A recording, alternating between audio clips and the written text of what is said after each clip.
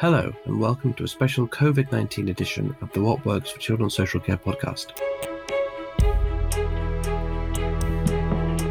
Government guidelines around social distancing have forced us all to change how we live and work, not least those working with some of our most vulnerable children and young people.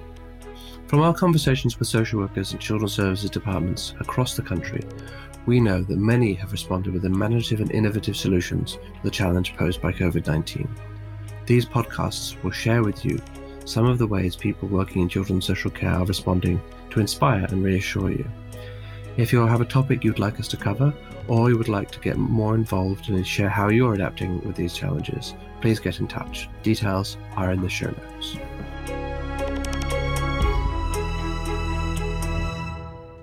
Hello, I'm Michael Sanders, Chief Executive of What Works for Children's Social Care. We're an independent charity looking to create and collate an evidence base in children's social care to improve outcomes for children, young people and families.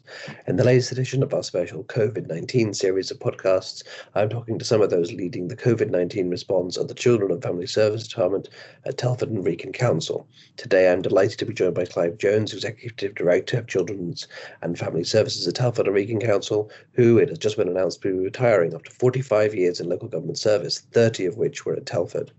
Taking over his role will be Joe Britton, who is with us today too. Joe was Director of Children's Safeguarding and Family Support, having previously worked at Wolverhampton City Council, Staffordshire County Council and CAFCAS. Also joining us is Heather Loveridge, Director of Education and Skills. Heather joined Telford and Wrekin in 2017, having previously worked in education and skills roles in Solihull and Tameside. Thank you all for joining me so much today. So just a first quick question, hopefully a straightforward one to answer. What are the biggest challenges that you faced in Telford and Wrekin during the pandemic, and what have you done to overcome those? Okay, well, the big challenge for us to begin with was to very quickly to decide where we were going to work. So we very quickly decided that we needed to work from home. And we very quickly also decided that we were going to use Microsoft Teams as our platform to use. And as an organisation, we hadn't really used Teams extensively up until that point. So we went from a sort of very limited use of Teams to using it all the time from home. I have to say in the early days, it didn't work fantastically well, but very quickly it became very easy to use. And we've not looked back since. And we've managed a whole raft of team meetings with senior managers and with staff using Teams. And that's gone from strength to strength. And I'm sure during the rest of this podcast, you'll hear a lot more about it. One of the other problems, of course, we had in the early days at the biggest level was how to correspond with our community. And we've made it our business to very quickly write to our community and make sure every member of our community was aware that we were there to support them. And we followed that up with contact with the community on 2 or 3 different occasions and with businesses likewise. So we've tried, as a council, we've tried to adopt an inclusive approach. We're a cooperative council and we're there to very much work with our community and businesses to try and do our very best to ensure that they were safe and supported throughout this pandemic. And similarly, we've wanted to do that with our staff as well. So very quickly, our Chief Executive, David Sidaway, got into a series of meetings, daily meetings, virtual meetings, obviously, with staff, communications with staff, and basically invited people to coffee mornings very early on. That started very early on as well, really, from a staff point of view. Invite the staff into coffee mornings just to make sure that people were comfortable and were safe and their well-being was really looked after.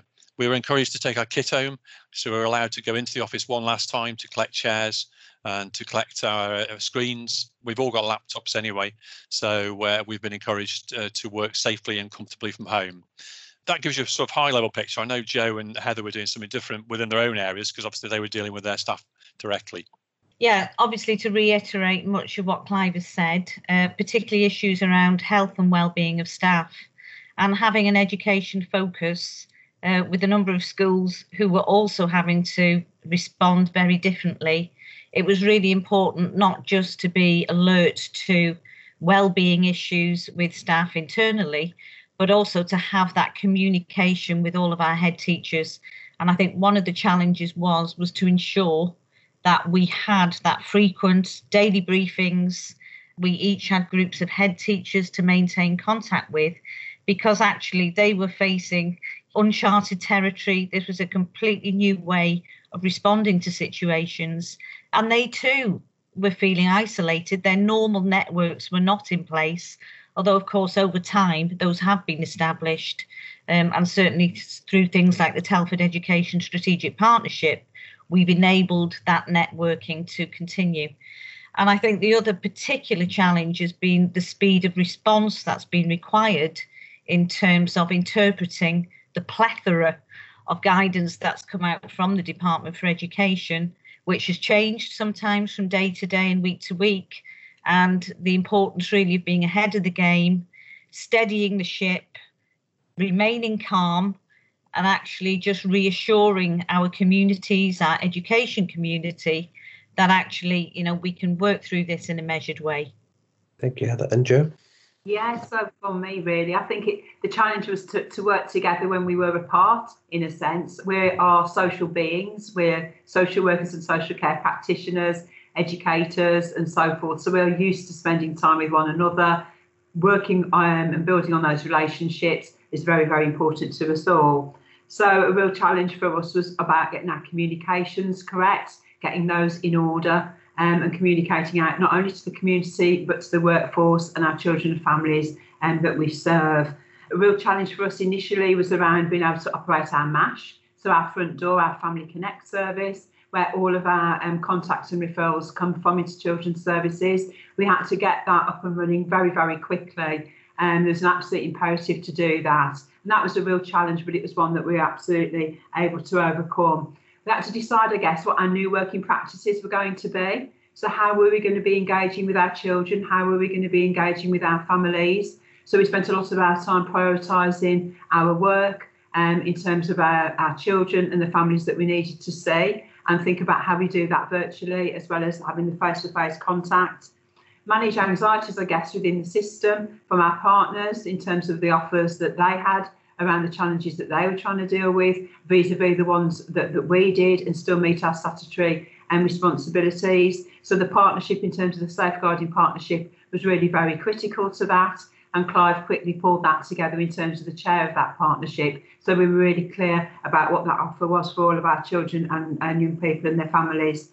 So we really had to establish some really clever and creative ways of working. Our practitioners have absolutely met that challenge, really, in terms of how they've engaged with children and their parents and their carers, and really just trying to prioritise those children that we needed to see, and really looking about our staff welfare that Heather's already mentioned, that we very clearly reached out to all of our staff groups, that they were clear in terms of intention, clear around the aims of the service and what we were trying to achieve in these very different times, and having that regular communication with them through staff meetings, through coffee, through briefings that we do regularly, having an all-staff briefing. So it was on many levels in terms of the challenges, but I'm pleased to say, whilst it's not been straightforward, there have been challenges that we've been able to overcome. And just finally, managing the messages, really important, and understanding what we're being asked to do through the government directives that were ever changing, and really keeping on top of those things and being quite agile in that regard was also an imperative for us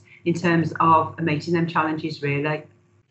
Great, thank you all. So, Jo, you just touched on there is a decision needs to be made about who you're going to see in person, who you're going to perhaps have virtual contact with in terms of the families that you're working with. What factors do you take into consideration when choosing who to go and see in real life and who to see in a more virtual way?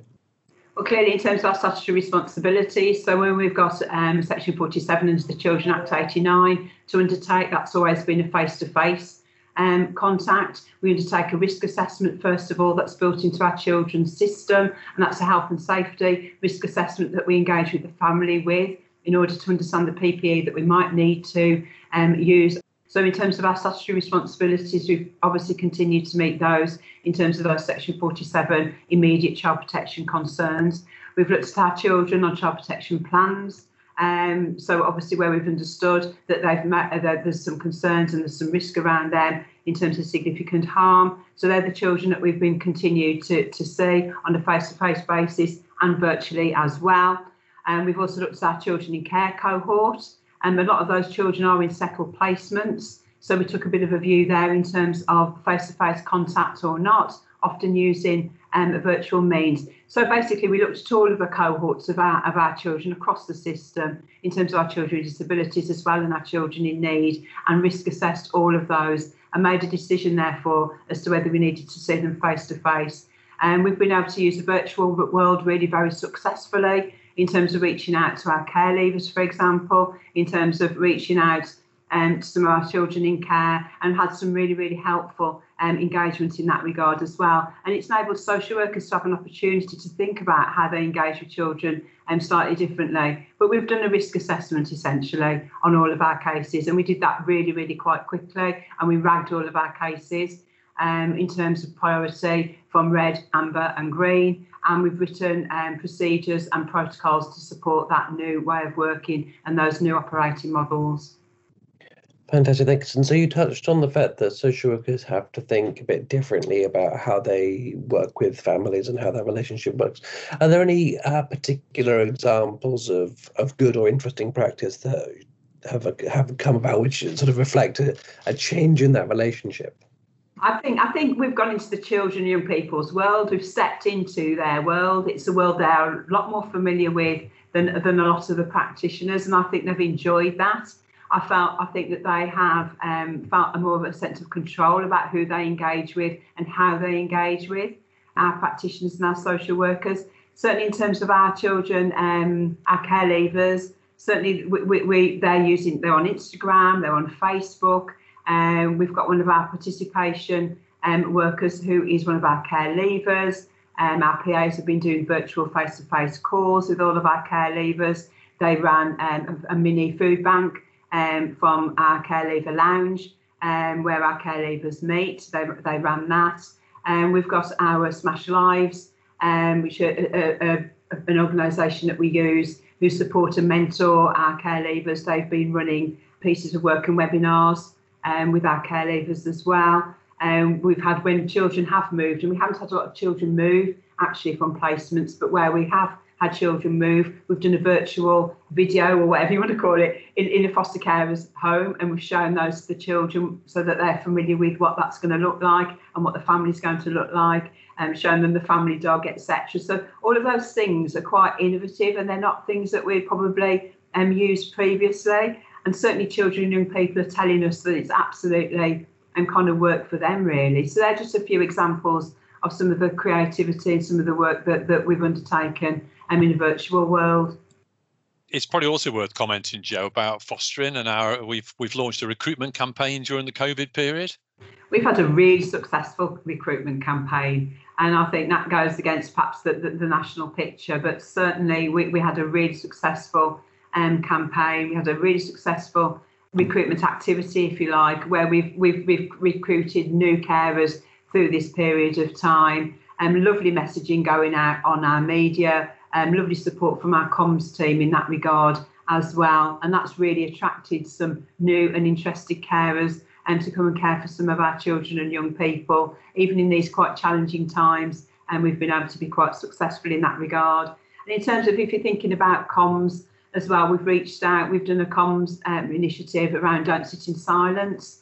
I touched on earlier on where we've worked with Clive very early on as the chair of the Safeguarding Partnership, and we identified there some issues or some changes in terms of referral rates, and we just wanted to make sure that we were reaching out to absolutely everybody. So we've done a campaign about not sitting in silence, and that's very much around appealing to children and young people who might be worried or concerned about a peer, so that they would be able to contact our Family Connect services and report any concerns, or indeed look at any of our resources. And we have an index of resources that offer assistance and support to our children and young people. So that has proved really, really successful as well, even in these times. In terms of the successful recruitment campaign for foster carers, are you able to carry out fostering assessments at this time so they're actually able to come on stream as foster carers? And we've been able to do that. Yeah, we've done a lot of that work virtually, but still been able to do some face-to-face work as well, but done a lot of the background work, a lot of the interviews with carers. We've been able to do that virtually and very successfully as well. And people have responded really, really well to that. But with that, it still features some face-to-face contact as well, where we've been able to do that safely, of course. And do you think that the people who've come forward to be foster carers during the lockdown, during the pandemic, are different to the type of people who would have been responding to a foster caring campaign at a different time? I don't know if you want to say it, because I wouldn't be able to say. I don't know what you mean by different. I'm not sure. I think that they're people who perhaps you might think that they've had a bit more time on their hands in terms of reflecting on what they'd like to do in terms of themselves as a family, as a couple, as a single person, and it might have appealed to them in that regard, and then reflecting on what they'd like to do. Perhaps I think that COVID has enabled all of us to take a bit of time out and reflect on what we're doing in life, and so maybe from that perspective. And that's what people have done. And they've seen that as something that's quite appealing, and where they can support a child or a young person in terms of providing them support within a home. So maybe that would be different in terms of just reflecting on what they'd like to be doing themselves. Just that you were talking about areas of good practice. One of the areas is probably worth touching upon that I've observed is the way that the schools and the social workers have worked together. And that started right from the beginning, Heather, with that 52,000 free school meals going out to families, didn't it, really, in a real community effort to do that. And then do you want to just talk about some of that and what the schools have been doing with these vulnerable people? Yeah, I mean, our schools have been really concerned. They know their children very well. They know their families and they know their communities. So our schools have worked particularly well with social workers, with the social work teams. We've had champions who we've appointed internally from existing staff who have looked at daily attendance of our vulnerable children and working with Joe social workers, those who have been red rag rated, where there are real concerns and perhaps they need to be in school. We've had champions who work with schools to find out why those children weren't in school. And we've collated that data on a daily basis so that by 2:00 every day, all of the social workers were able to see whether those children were in school. And that's something we've continued throughout the whole of the COVID period. And only yesterday, of those children who can be in school in terms of those eligible year groups, then we got 92 out of 92 children in care in school. And I think that was quite an achievement. But I think what has come out of this is the way in which we brought our data sets together, the way in which now we're working around those lists of vulnerable learners, vulnerable young people, that we work from one set of information, we agree the RAG rating around that. And it's just enabled us to have that much closer focus on our more vulnerable learners and looking at, their attendance at school. And I think tied in with that, what has also been particularly useful is that we've included in that list all of our young people who have SEND. So, for instance, throughout this process, we made 1,600 phone calls to families and carers to make sure that they were happy with the risk assessments that have been undertaken in relation to their educational healthcare plans.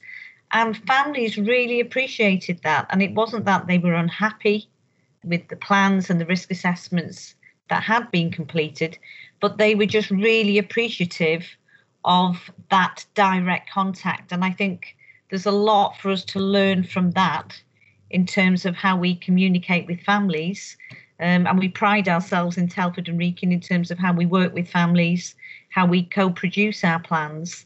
But I think that was particularly useful. And we had a lot of responses from families who thanked us very sincerely for taking the time to check things out. So I think there are things, we really need to continue and take those into the future.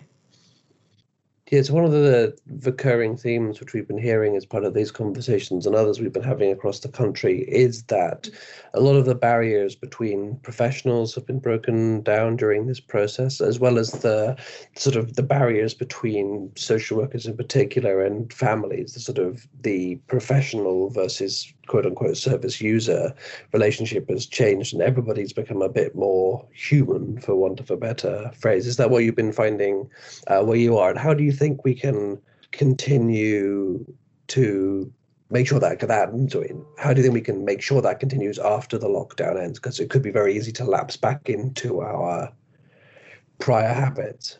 Can I say, just to start, and I'm absolutely sure Joe and Heather will want to come in on this, One of the things we pride ourselves on, we're absolutely clear, as the three of us and the council senior management team is clear, that integrated working practice is key to improving outcomes for young people and for working with families. We can't work in silos. We need to work together. And I think what Heather's just been articulating, and Joe, is how they've worked together around vulnerable children. I mean, if I just give it the free school meal example, in the early days, free school meals, we got a lot of children at home, weren't in school. How do you support those vulnerable families? What we did was redeploy the staff that weren't working anymore, because we had a number of those. We deployed them to deliver free school meal packages to every single house across Telford. And where we couldn't do it, the schools were doing it.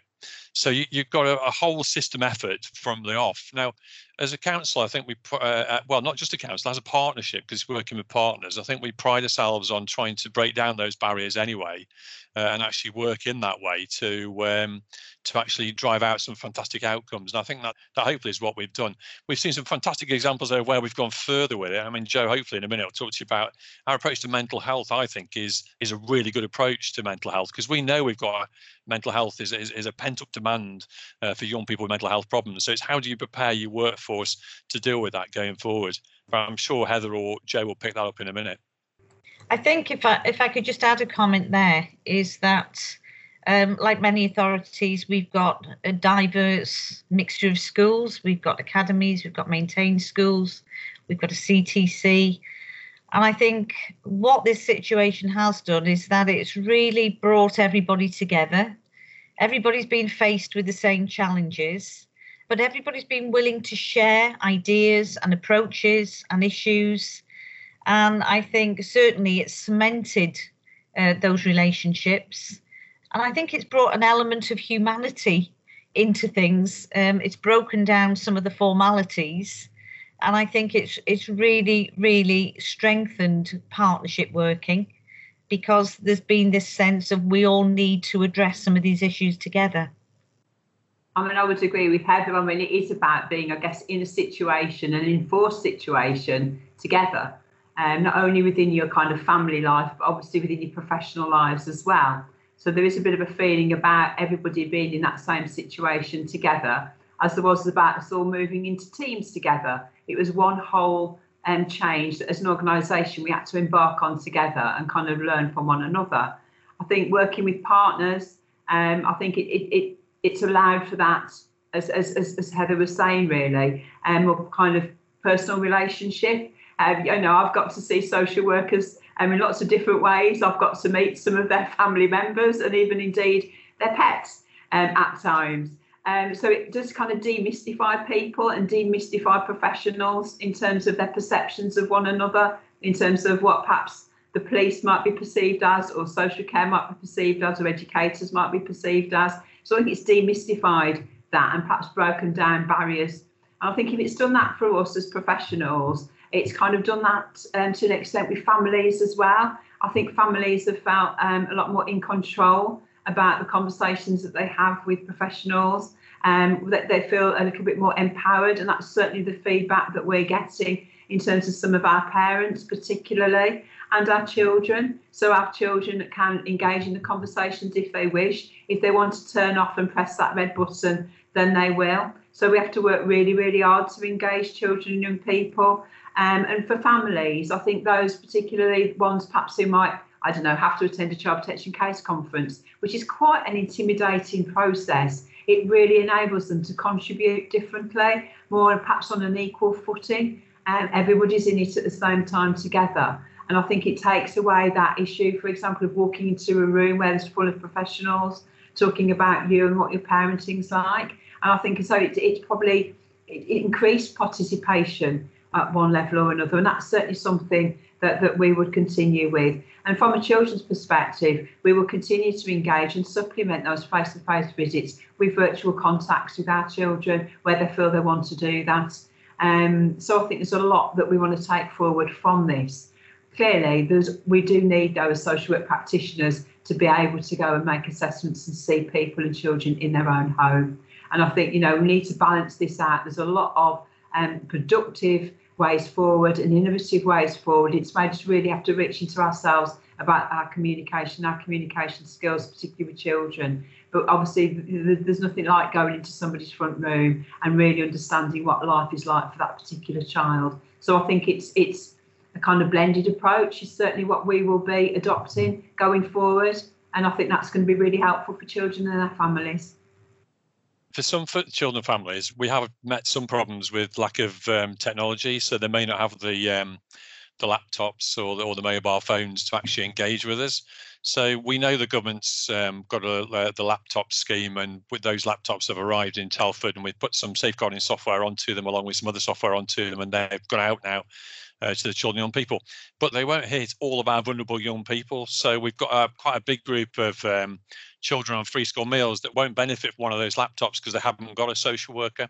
So they're not deemed as vulnerable in that sense, but nevertheless, they might be in a vulnerable family. So what we've done, our members, this is where we've engaged the members. The members have got their own scheme, and they've encouraged all the other members to raise funding from within their own wards, and they've used ward funds. And we've got another 200 plus laptops and devices to allow those laptops to work, and also access to Wi-Fi. And they've gone out to another group of vulnerable young people as well. And I think that's just an example of how everybody's pulled together.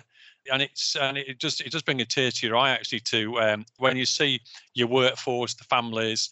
And some of the films we've had sent back to us that show some of the stories of work that have gone on in people's homes is just remarkable. You know, we've had one family, Joe can probably tell you better than I can. They were on a child protection plan, and we were sent some photos that they'd sent to the social worker, all done properly in terms of data protection, etc. But in terms of these photographs, it showed a family that had gone from being detached to becoming attached to the parents again, working in a tent, working on schoolwork, sending that schoolwork into school for school to share, sending that schoolwork into the social worker so the social worker could see it. And that social worker was then saying to us, this family doesn't need to be on the child protection plan for very long now as a result. So there is lots of positives. There will be some negatives as well, because we are worried about the pent-up demand that's there in the system at the moment that's been talked about earlier. And when Joe was talking about earlier, when children go back to school in September, and when more the youth clubs and scouts, etc., come on stream, we might get more referrals, and we are starting to see referrals go up at the moment. But there are some real positives as well, and we've got to try and hold on to those and think about how we capture that way of working. And I know we're going to do that through the reset groups that we've got to make sure we don't lose those opportunities going forward. That's fantastic, and thank you to you all for those answers. Can I just ask one final question of each of you, which is, if you had to give one piece of advice to your colleagues working in other local authorities, so your peers, as it were, what piece of advice would you give? The key piece of advice from me is communication. It really is about communication. It's communication with your communities, your businesses, as I said, but also with your foster carers, your children, your schools, your workforce, your members, and it's keeping your members on side right the way through as well. They very much want to be part of this, and it's just keeping them engaged. So you can't communicate enough, and it's just finding a whole lot of different ways to communicate as well. It's not just dictate out. It's got to be a two-way, soft communication at times to allow people to talk back to you. As Joe's already articulated really well, it's fantastic when you can have a Teams conversation, see the family, see the pets, and get them to talk about what it's like to work at home. And it's amazing how you bring people together like that, how they connect, and you can see the real buzz that they're getting. And it can, a happy workforce is going to deliver better outcomes for children and families in Telford. Perhaps if I can come in, I would reiterate. I knew you would say that, Clive, being the first to speak. I think the other thing is, I think I referred to it earlier, steadying the ship, being measured, being reassuring both with your staff and, again, in my case, with schools. And even though you don't have all of the answers, and goodness me, there's been plenty of uncertainty and need for greater clarification along the way, I think you've got to be pragmatic. You've got to use what information you have to hand, and then you've got to come to sensible decisions based on all the information you have. And I think in that way, you remove the panic. You can feel overwhelmed by everything that is coming from you. And you've just got to sort of steer a steady way through all of it. And I think that's really, really important given the sort of circumstances we've been dealing with. So I guess I would say similar things in a sense. I think it is communication. Certainly in terms of keeping up staff morale We've been able to do that through regular catch-ups that we've already talked about, regular coffee breaks, dipping into quite informal chats really with social workers and social care practitioners. I do a weekly newsletter, which is taken up by about 70-80% of the staff who read that on a regular basis. It's fun. There's some fun things in there as well. We have our service briefings. We've been having quizzes. We've done music quizzes. We've done all sorts of things to try and engage with staff, and that it's not just work related, that it's about people. It's about them as human beings trying to navigate themselves and their families and their private lives as well, and their work lives together.